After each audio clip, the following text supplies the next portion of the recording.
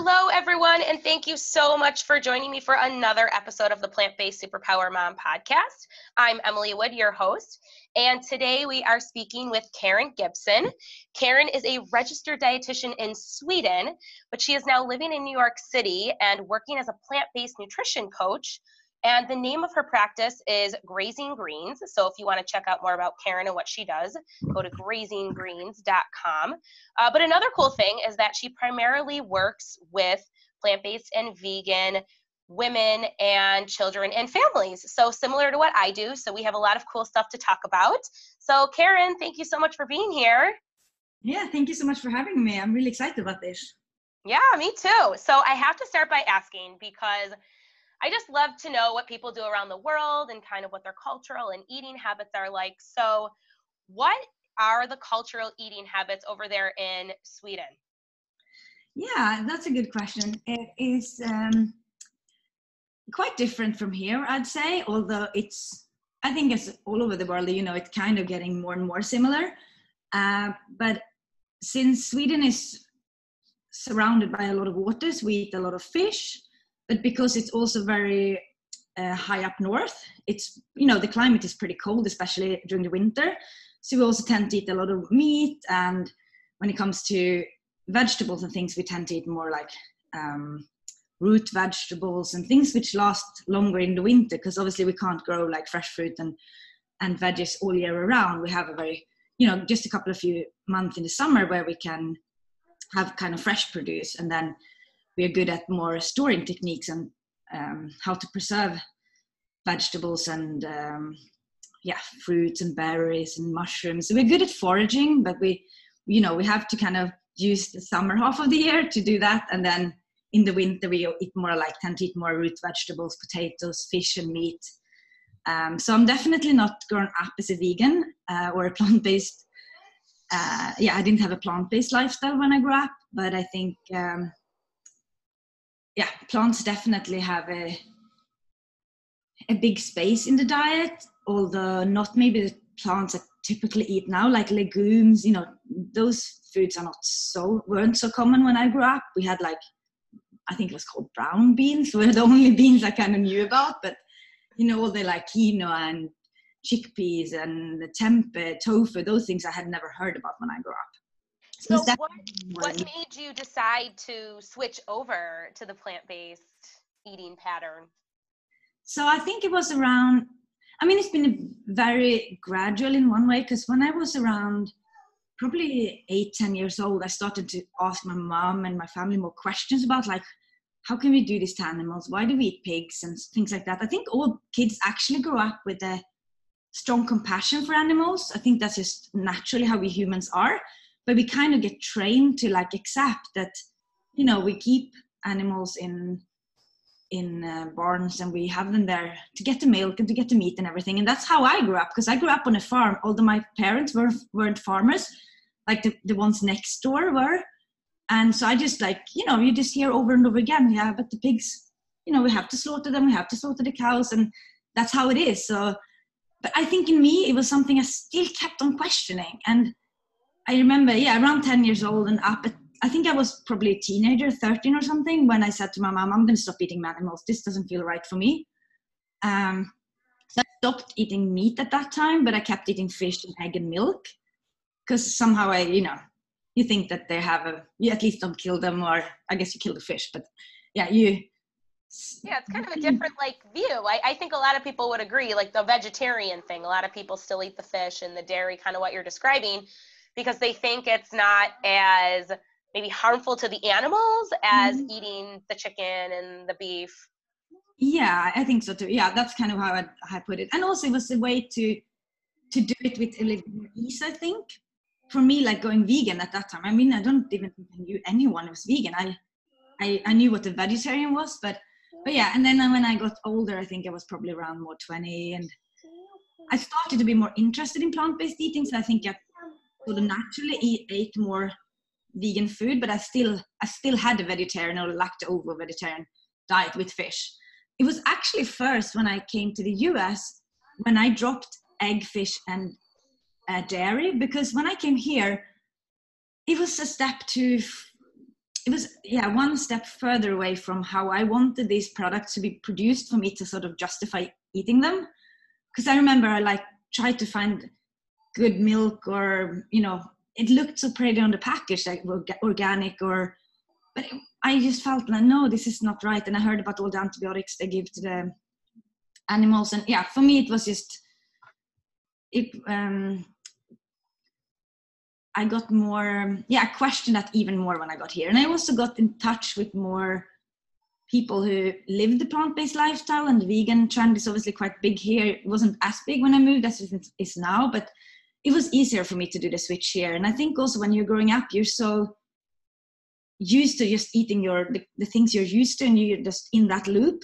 Whether when you change country and you change culture and environment, it's kind of easier to start from scratch and do something different. So I'm pretty much been plant-based since I moved here, and this is all I know here. And now I just think this is how it should be, and this is so easy, and this is my lifestyle now. So it's almost harder when I go back, because then it's kind of tempting to fall back into old routines or old habits, but instead of taking the opportunity actually to come back and kind of, teach my family, my friends about how I live now, and it's really, they're inspired, and I think they're quite excited about it, because obviously the plant-based trend is definitely growing in Sweden too. Is it? Yeah, that was going to be my next question, was, what's it doing over there? I think it's, it definitely seems to be growing all around the world, which is super cool. And going back to when we were talking about vegetarianism, is that, even if you start by just eliminating, I don't know, I call them like the heavier meats, like the chicken and the beef and the pork, and you're still eating some fish or dairy, any step that you make in that direction to eating a more plant-based diet is just, it's something that needs to be congratulated and something you should feel good about, because sometimes it is a gradual transition, and that is perfectly okay, because every little bit helps. And it may not seem like it because you're one person, but collectively, when everybody's making those little steps, together it has a huge impact. Oh, absolutely. I couldn't agree more with you. And I think I'm so glad you brought that up, because that's also how I relate to my clients in my practice. Like, I'm specialized in plant-based diet, and that's what I focus on, but I'm very clear with anyone who comes to me that they don't need to be fully plant-based, they don't need to define themselves as vegan or anything. Whatever level they are on, it's what's good for them. And I try to just help navigating their sort of diet choices to be the best as it can, based on their wants and their food preferences and things. And I think that's also how I sort of relate to my family too. Like, my mom and dad, as they've just been inspired and like interested, so they eat more plant-based now, but they're far away from fully plant-based. My husband is not fully plant-based. So it's, like you say, any little change towards eating more vegetables and fruits and, plants is not only good for their own health, it's good for the planet and for everyone. But it doesn't need to be, I don't think anyone should strive for like a perfect diet, because I don't even know if there is a perfect diet. It's more about better choices, and small changes, they matter, definitely. I have my philosophy is definitely very similar to yours, and you have to adopt this lifestyle in a way that's sustainable for you. So if going like hardcore out of the gate isn't really realistic for you in your life right now, then you make the changes that you can, and then you just make greater steps along the way, and just kind of find your comfort level, your happy medium. Depending, I always tell people too, some people, maybe if they have some severe chronic disease, you have to be a little more strict in the beginning. But you have to take it for where you are as an individual. What are your goals? What do you need and want to achieve at that time, and work within that umbrella, instead of comparing yourself to everybody else who looks like they might be perfect, but as you mentioned, nobody's perfect. I just don't believe that either. No, you're so right. And I also think it's worth mentioning, once you start eating more plants, especially if you come from a standard American diet, but even a pretty Swedish diet, like, the benefits are coming very quickly, and they obviously look different for each individual. Like, some people feel they get better digestion, or potentially better skin, or better, they're losing weight, or they feel more energized, they sleep better, or they may see it on their lab results if that's what they had issues with high cholesterol or something like that before. But yeah, athletic performance or running and things like that is also quite, it does benefit, I think, comes pretty quickly. So once you start kind of deciding like, I want to go towards a more plant-based diet, I think the sort of snowball effect is quite strong. And most people I meet who have started, they just like, wow, I can't believe how much better I feel now. And they kind of, that motivates them to continue. And I think that's really beautiful because it shows you get the effect pretty quickly. And most often they go maybe even further than they were, they expected to do from the beginning, which is awesome. Yeah, absolutely. I know. I feel so good. I want to do more. Yeah. I thought I felt great before, and I thought that, I was a dietitian. I ate mostly vegetarian and some fish, but I felt like I had a really healthy diet. And I think my friends looked at me and thought, oh, she's eating so healthy, potentially compared to, the general population. Mm-hmm. But my God, I can't believe how much better on so many different levels I feel now. So yeah, it's really, really rewarding to eat this way. Yeah, it's incredible.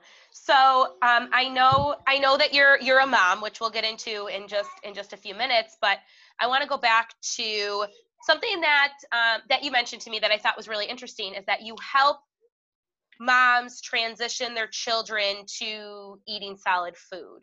And I think a lot of moms have some questions when it's time to do that. When is the right time? What foods do I introduce? What kinds of foods?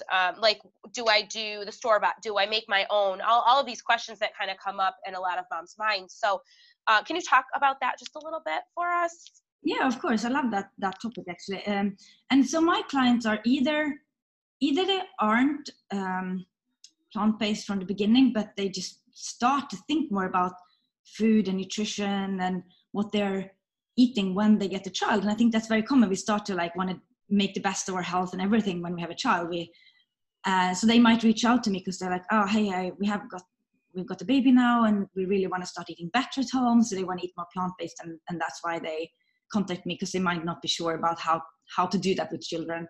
But I also see a lot of clients who have been vegans or for maybe 15 years, but suddenly either they get pregnant or they have a baby, and they suddenly have a new human being to be responsible for. And you like maybe get questions from others, but you also question yourself, is my diet choice and my lifestyle, is this healthy, is this good for my baby? And then they might seek support to just sort of verify that what they're doing is right and learn how to do it right. So those are the main clients I see. And so if they come to me and they have a baby who's like 5-6 months old, something like that, and they want to start solids, obviously first I go through that they know the signs of readiness in a child, because some children are ready before 6 months old, some are not ready until a couple of weeks later or even a month later. And more important than just looking at the age of the child is looking at their readiness. So babies should be able to sit upright with either little or no support even, and they should have their head upright. They should be interested in food. So I remember just my child, like you could see when she was 5 months old, she didn't really care when we were eating. She was just happily sitting there with us with quite a lot of support. But once she got closer to 6 months, she started to wanted to have the same food as us, so reach for the food or look at it. And so that's a positive sign. They also start to grab foods and grab toys and sort of put them in their mouth with intention. And they also should have lost their tongue thrust reflex, which is the typical thing when babies put in and out their tongue all the time, so that they should be able to move the tongue sideways and actually keep some food in their mouth. So those are the signs which first of all should be there before you even start. And I know I have to interject really quick, because when you were talking about the age, my one son, he was going on 4 months, and he just, I breastfed him only for maybe like a month, and then he was so difficult to breastfeed, so we transitioned him to formula. I breastfed my other son a lot longer, but he was just so hungry all the time. I mean, we were giving him like massive amounts of formula, and I was, a lot of that you hear, oh, they got to be 6 months before you introduce the solids. And, being a new mom, you don't really know any better. So I was like, oh, I really should wait. And then when I talked to the pediatrician, they're like, they're like, no, just introduce some stuff. He's clearly very hungry. Clearly liquids are not enough for him. So he like just turned 4 months and we started giving him solids. So that was an instance where the kid would have been starving for the next 2 months if we would have just stuck on like the age thing, like you were talking about, that you shouldn't just go by that. There's a lot of these other signs. But yeah, go ahead. I just had to throw that out there because it's like you can tell when they're ready. I mean, you can look for these signs. Yeah, no, you're sure, absolutely. And I think it's also, if they are already at 4 months old, that is very early. You can start a little bit. And in Sweden, we call it taste sensations, which means that you don't give them so much like volume of food. So it's not really like a start of a meal, but it's more like that they get to taste what you're eating. You might put your little spoon in your food, or even your finger, and let them lick on it, because that's really good for also building up their acceptance for different flavors. And they start building their taste preference very early on. So the more different flavors and even textures soon later on, the more they get exposed to during the first year in life, the higher the chances that they will have a broader acceptance for different foods as they grow up, and less risk for picky eating. So you can start very gentle, but I think around sometimes 6 months mark is probably when you want to start with more volumes. But again, of course, if you have a child who's not ready at 6, there's no reason to stress about it, because formula or breast milk will obviously support the child with all the nutrition and energy they need up until then. But yeah, somewhere around that age, you can start. And if you have a plant-based child, or you want to raise them plant-based, I say it's good to think about iron-rich food in the beginning, because one of the reasons actually we say around 6 months it's good to start with solids is because that's the time when we know that breast milk starts to be a bit depleted in iron, or the iron content like decreases in breast milk, and baby's iron stores can be depleted. It varies from baby to baby, of course, but that's one of the reasons why we say, around that time it's pretty good to start with solids. And so I always recommend kind of have an idea or learn where you can find iron-rich foods.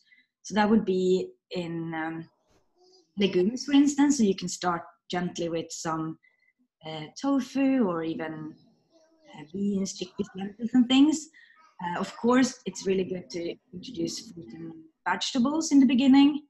And those are probably what you maybe start with, the first couple of weeks, when it's really, really small portions. So like it could be really soft boiled sweet potatoes, avocados, carrots, also melon, strawberries, those things which are really, really soft. And it also depends on if you do the sort of spoon feeding approach, so you puree food before or mash them with a fork, or if you go for the finger foods directly, like the baby-led weaning approach. It's kind of 2 ways to do it, and I don't think you, as a parent, you don't even need to choose. You can do a bit of both and see what your child is up to or what they seem interested in. But I do think it's, if you do decide to spoon feed most of the food, I think it's good to, let the baby has a chance to sort of play or explore foods with their fingers too. So you can have something in the meal which they can hold in their hand.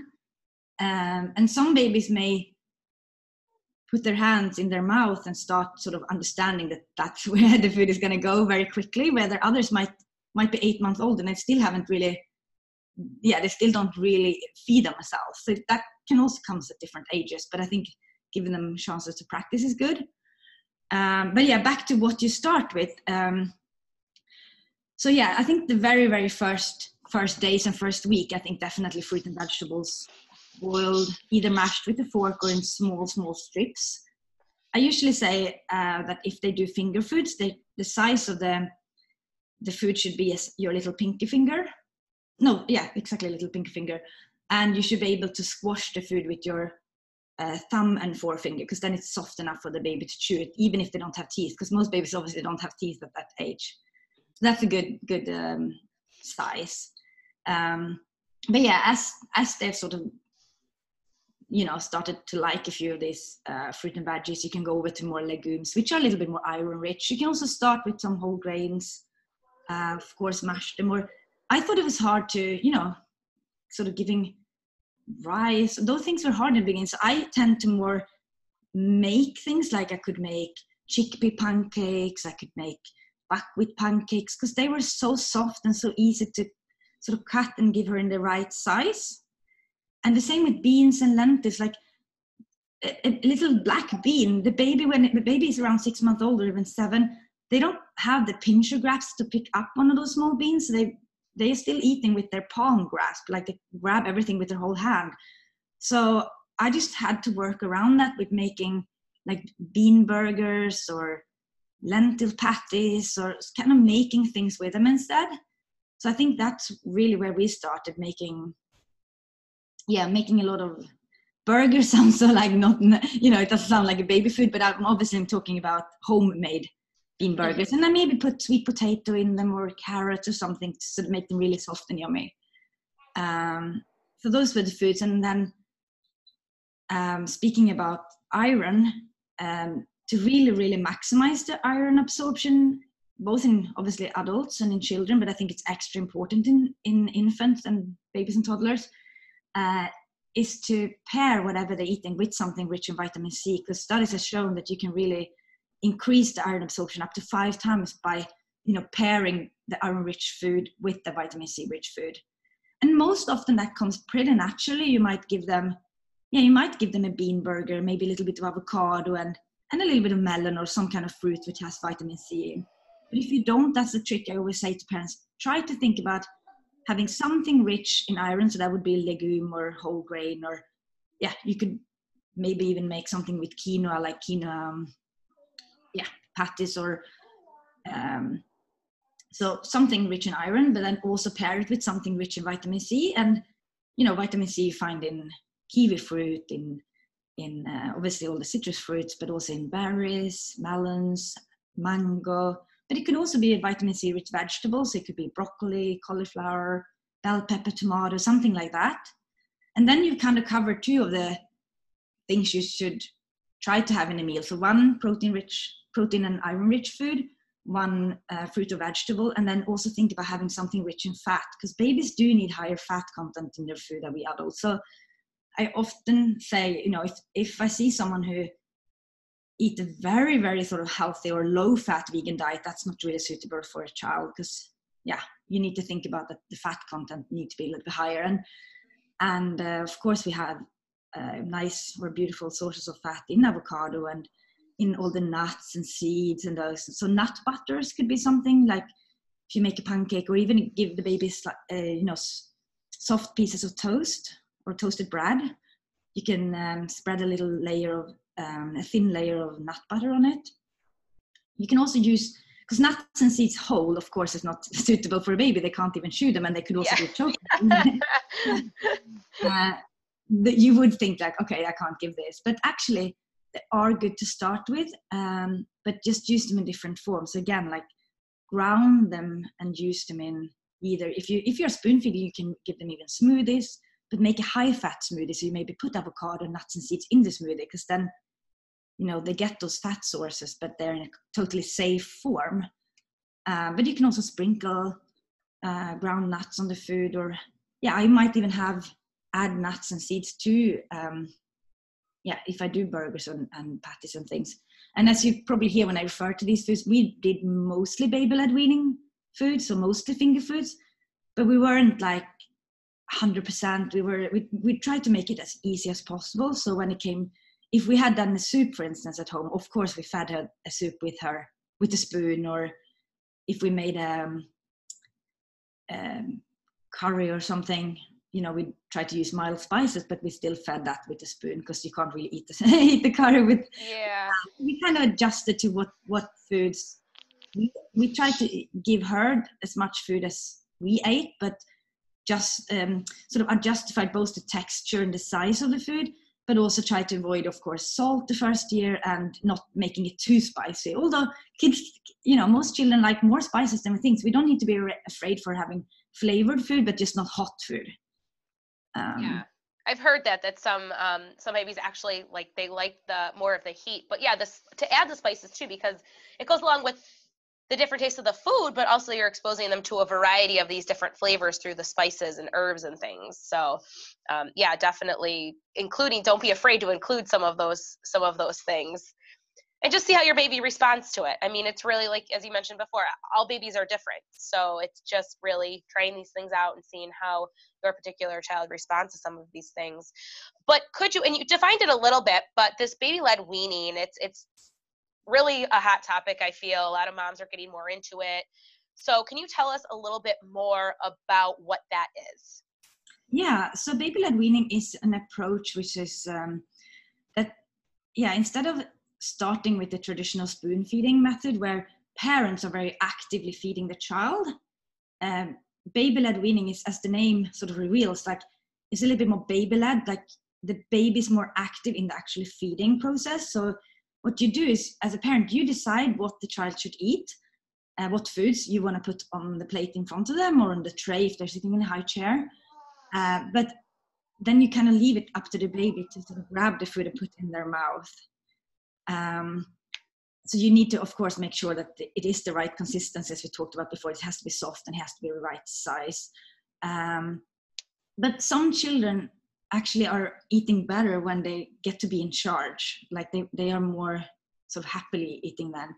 And as we said before, some babies are not ready for this. But in general, I would say definitely wait until 6 months before you start this approach. I think giving food with a spoon, could potentially start slightly earlier, but the baby-led weaning is probably good to start until 6 months and at least until all the signs are there. And I think what this approach, I don't know if I should say the founders, but if you read about the benefits of it and what it actually can provide a child with, is another experience when it comes to like they get to taste real food, because often when we give them pureed food, or even of course if you buy the pouches or store-bought food, it's usually like 5 ingredients mixed all together, so they don't get to experience like an avocado tastes like an avocado, or a soft boiled broccoli has that kind of a little bit bittery flavor, because often the broccoli is in the pouch but it's covered with apples or banana flavor. So it's been shown by seeing by a baby like getting to explore all these different variety of foods, and also different, eating a mashed or a bit of a broccoli has definitely different texture than a bit of a melon or an avocado or a burger, as I talked about before, than getting different flavored purees, because they all have the same texture. And if we can expose the baby to different types of textures, the more different textures they learn to accept early on, the more the risk of like picky eating, or the higher the chances that they will accept more different textures and consistencies as they grow up, because they simply just learn that food is not just one thing. It's like this comparison with, like, you may have heard that like breast milk doesn't taste the same every day. It's like it tastes different, slightly different every day depending on what the mom has eaten. And formula tastes the same every day. And so it's been shown that like breastfed babies may have a higher acceptance for different flavored food, because they already know that it's not natural that it tastes the same every day. And it's a little bit the same with baby-led weaning. They learn that food, it's not just one consistency or one flavor. It has so many different textures and flavor, and that can be positive. And also like the fact that they get to sort of play with the food, experience it with their hands. And it's obviously way messier for the parent. They do squash the food, and in the beginning, it might take even a couple of weeks before they even figure out how to get the food in their mouth. And that's okay. That's part of the process. They explore it, they squash it, they drop it on the floor, or they just smush it in the whole thing. But I think that's how they learn. And in one way, that's fun for the child.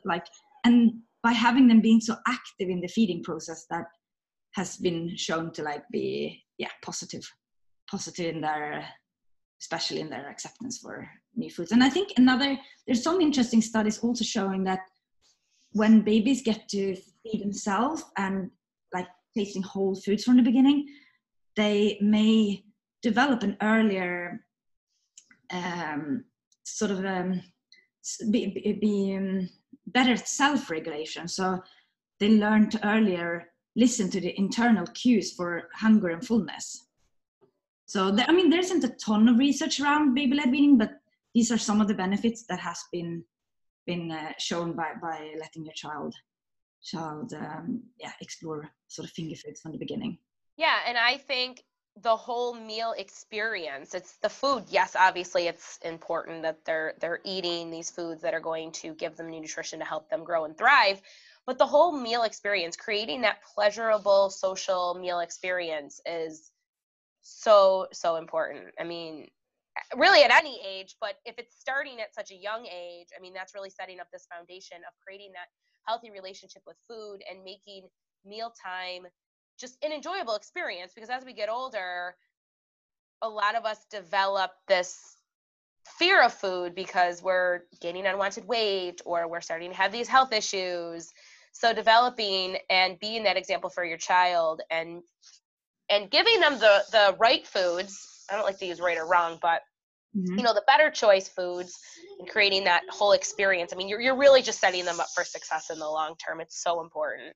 Yeah, and one thing actually that's good to mention is that it's so easy when as a parent, when you're feeding them with a spoon and you have a certain amount on that plate, it's easy to be like, oh, you just got 3 spoons left, and you kind of, you're really not maybe pushing the child, but you know what I mean? You're like, oh, we just got 3 spoons left, and kind of make the baby maybe eat a little bit more than they want. And if you do trust the baby-led weaning approach, you are supposed to really not intervene with the child. So one meal, the child might put like 2-3 things in their mouth and may not want to eat much more. And the next meal they might eat much more, but you should really like try to let them decide. So if, let's say you have a plate and you provided, let's say breakfast, you plop a couple of strips of pancake and then maybe a few pieces of strawberry and let's say you only have those 2 things. It's up to the child to decide, do I want to eat both the strawberry and the pancake or just one of them, and how much I want to eat of them.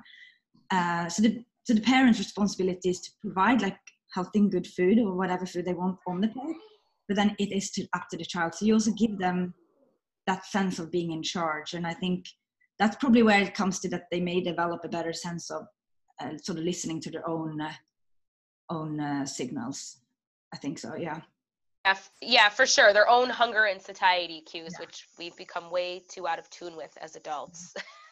Yeah, we are definitely. We should trust that they are. I mean, healthy children, Richard, they rarely starve themselves, and it is so stressful though as a mom to have, if they have a bit of a cold or if there are days they're more tired or whatever, and they just don't want to eat so much. And most often, if they don't eat much for breakfast, they eat more for lunch or dinner. But there's going to be a day when they eat a little at every single meal, and then you're like, oh my god, she's eaten so little today, and you kind of get that mom worry. Yeah. Just trust that she'll be fine, and he or she will eat more the next day. If they are healthy, they will regulate that themselves.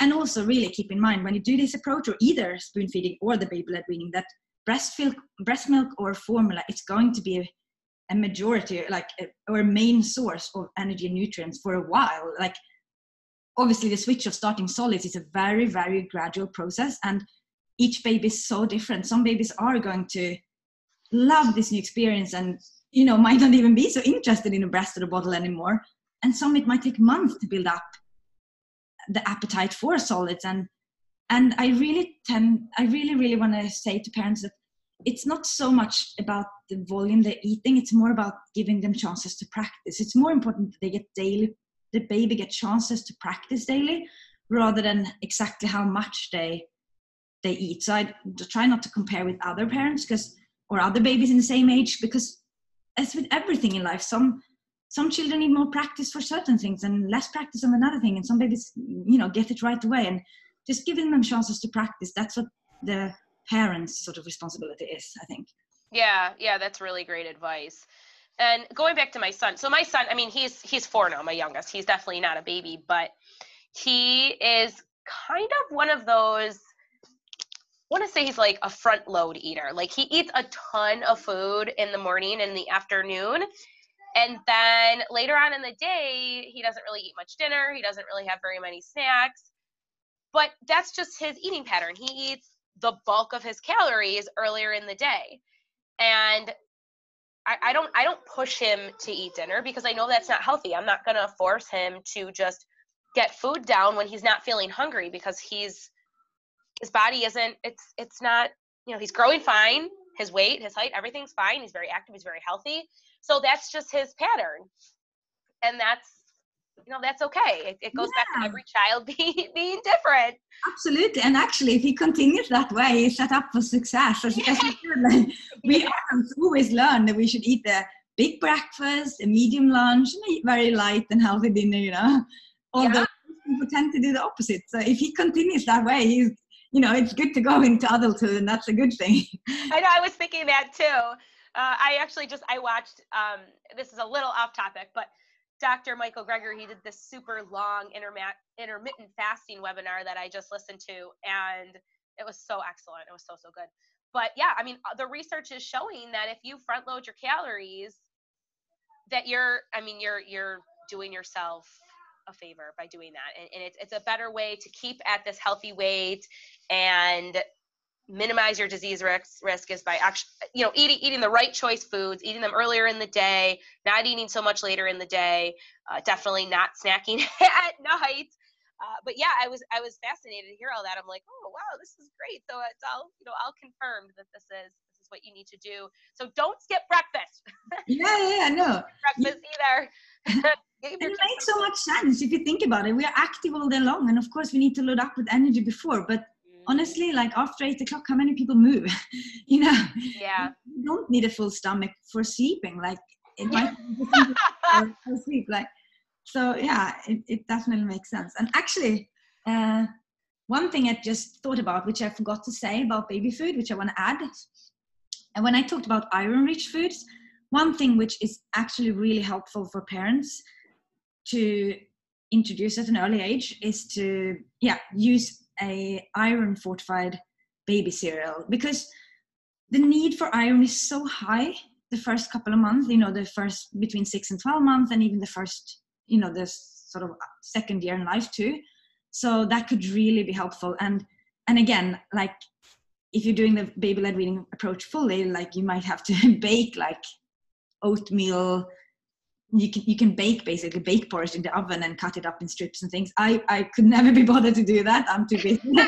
So I just fed her with a spoon when it came to the baby cereal. But it is good to have for the babies to have like a portion of that every day, because that most of them provide like 45-50% of the iron intake.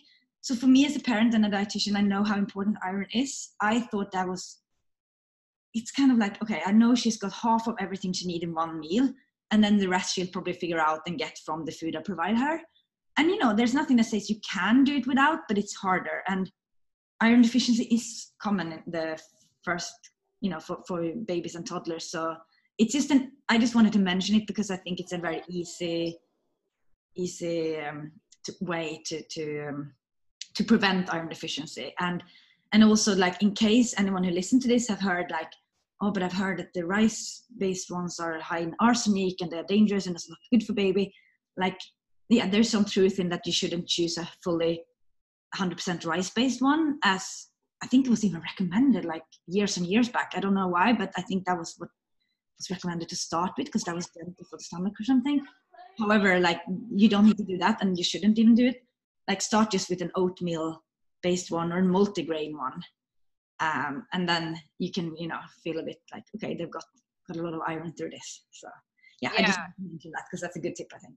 Yeah, no, thank you. That's great. So that's a common question that I see come up too, especially about the rice. So, and then the cereals and all that. So that's great. Thank you so much. Well, this was really awesome. This was super informative. I feel like we covered so many topics that a lot of moms have questions on. I mean, everything we talked about, I'm like, yep, I've seen that 1,000 times. I've been asked that 100 times. Like, this was really, really great. That's good. I'm glad you say that. And of course, like, if anyone decide to raise their child fully plant-based, there are also supplements you need to think about, because 100% vegan diet wouldn't be sufficient for a child or without any sort of supplements, and especially B12. But there are also a few other supplements I usually recommend too.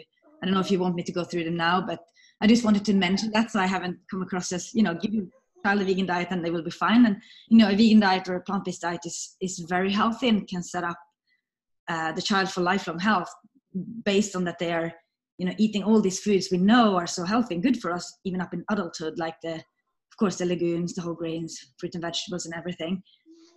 But because childhood is a very precious time of rapid growth and neurodevelopment and all that, we also need to think about that it's completely covers all the micronutrient needs. So there are a few supplements I usually talk about. Yeah. If you could do a summary, you just mentioned the B12, you mentioned the iron fortified cereal. Yeah, what other ones would you recommend?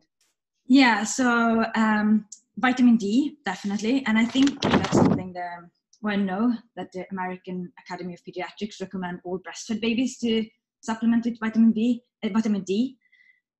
So that's something they should continue with, of course. So B12 for sure. Like when they start decreasing the formula or the breast milk, so much of the solids is like a major part of the diet, I think it's time to start the B12. And there are B12 sprays or drops you can use. So that's definitely important. And of course, the mom should have a fully, good source of B12 if they're breastfeeding too, very important. But yeah, vitamin B12 is important, vitamin D. I think iron is fine. Most often, I don't think any child need iron supplements, especially if they eat iron-rich foods or if they take the baby cereal. But that's something you can talk with your pediatrician about, and they will also do a check either at 9 or 12 months for the iron status.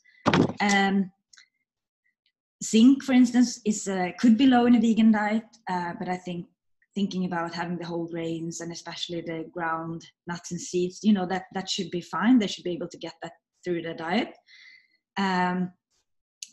The other supplements I talk about one is omega-3, and that comes in at the same time as when you basically wean your child off the breast milk or the formula. If you've chosen a formula with omega-3, I think omega-3 is good to give to your child, especially the first 2 years in life. And you can also find them easily on, buy them in health food shop or on Amazon. You can buy them they have like a Doppler, so you just measure. You should provide about 10 to 12 micrograms per kilo body weight of the child.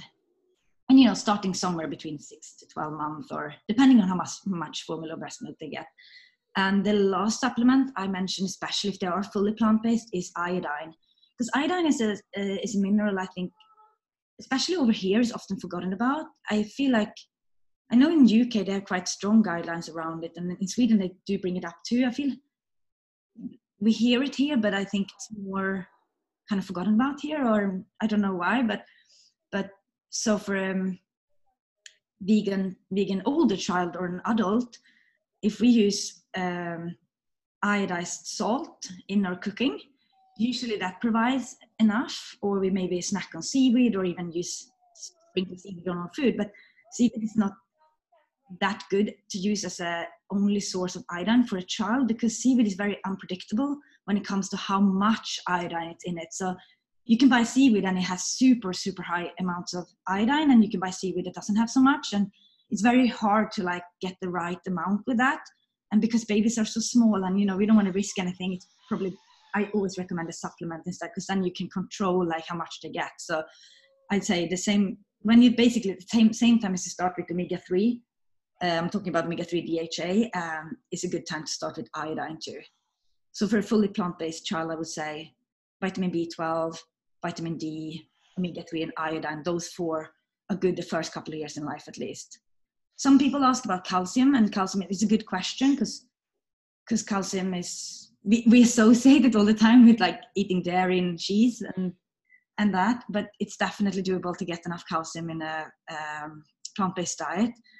And an easy thing for parents to do to ensure the calcium intake is after the baby has turned 1, when it's okay to start introducing plant-based milks, is to make sure that you always choose a calcium fortified plant milk, ideally calcium and vitamin D fortified one, and that could be part of their diet. And in that case, they provide, most of them provide the same amount of calcium as a cow's milk would do, or even more. So, then you haven't lost out on anything when it comes to calcium. But those are the main micronutrients I talk about. And and I think it's important for parents and for for the vegan community, plant-based community, that we really do it right. Because if one child turns out to get a deficiency in something, how it looks in the newspapers the next day, and obviously this is very traumatic and nothing we want any child to have to go through. But it also not only get that specific child get to suffer, like it sort of puts the whole, like, you can't feed your child a vegan diet, or it's dangerous to feed a child a plant-based diet. So I think we also have a responsibility when we choose to give our children this diet. It's like to do it right, because it's actually so healthy for them and so good for them. But we need to just make sure that we close those few gaps that potentially could be in the diet. And not to sound like, I don't want to talk just about the risk, but as a dietitian, you become nerdy and you just want to make sure that everyone does everything, in the right way. But to remember, like, obviously children growing up on a standard American diet and a lot of junk food, they tend to get far too much salt, far too much sugar, the wrong sort of fat, and they're so low in fiber. They're often constipated. They don't get nowhere near as much fruit and vegetables they should. So we should not see that. A plant-based diet is really, really beneficial and healthy for the child and good for their microbiome with all these different sorts of fibers and plants. And it's just that we need to make sure that the few gaps there are in the diet, that we fill them, because then I think we really, really optimize the diet for the child. And compared to, like you said, the standard American diet, there's really just a few gaps. I don't even know if I'd say a few in the plant-based diet, but when you think about kids who are eating the highly processed, lots of meat, lots of cheese, there are multiple gaps that are going on in that diet, multiple nutrition gaps. So when you compare the two, and I say this a lot, is, in babies, there are, babies, pregnancy, there are obviously some special considerations, regardless of what diet you're following for that population. But it's really not the plant-based eaters we should be concerned about. It's really the people that are following the standard American diet that we should be worried about. Yeah, no, backwards. No, you're so right. It's so true, and it shows. Like, for instance, when I speak about iron deficiency, it's not more common in plant-based eaters. It just is common in all children. Like, it's just that because I work with plant-based children, I am so, like, I want to make sure everything is right and good. Yeah, absolutely. You're so right. Regardless of whatever diet the parents choose, like, we need to make sure it covers everything. And unfortunately, obviously, growing up on a lot of processed food, and so it doesn't really start off that well. Yeah, I think a lot of us are in that same boat that are, at our age. That's just how it was when we were growing up. We, our parents, we didn't have the information that we do now, and or maybe we did, but it just wasn't as mainstream as it is now. So now is the time to start our kids off on the right foot. Yeah, no, I don't think we had the information. I think all of us grew up like thinking meat were really good for us, and we had to eat it to be healthy, almost, like, for sure. Absolutely. All right, awesome. Well, thank you so much, Karen. This was amazing. And Karen has a beautiful website. So if you're looking to learn more about Karen, you can go to grazing-greens.com, and that link will also be in the episode description. So be sure to check it out. And definitely, if you're in the New York City area, I don't know where exactly you are, but if you are, I'm sure your address is on your website and you want to meet with Karen and get some info about plant-based, really anything, kids, pregnancy, breastfeeding. Making sure you're on the right track for yourself, whatever it is. But all right, great. Well, once again, thank you so much, Karen. Thank you so much for having me. I really enjoy speaking about this subject. I love talking about this. Yeah, I can tell. It's great. And of course, the subject, you can go on and on and on. So maybe we'll have to have you back on to talk about pregnancy and breastfeeding, because it's a whole another topic in and of itself that lots of moms have questions on. Yeah, for sure. Yeah, definitely. So I want to thank everybody so much for listening, and we will see you next time. Yay. All right. Thank you so much again. I'll see you soon.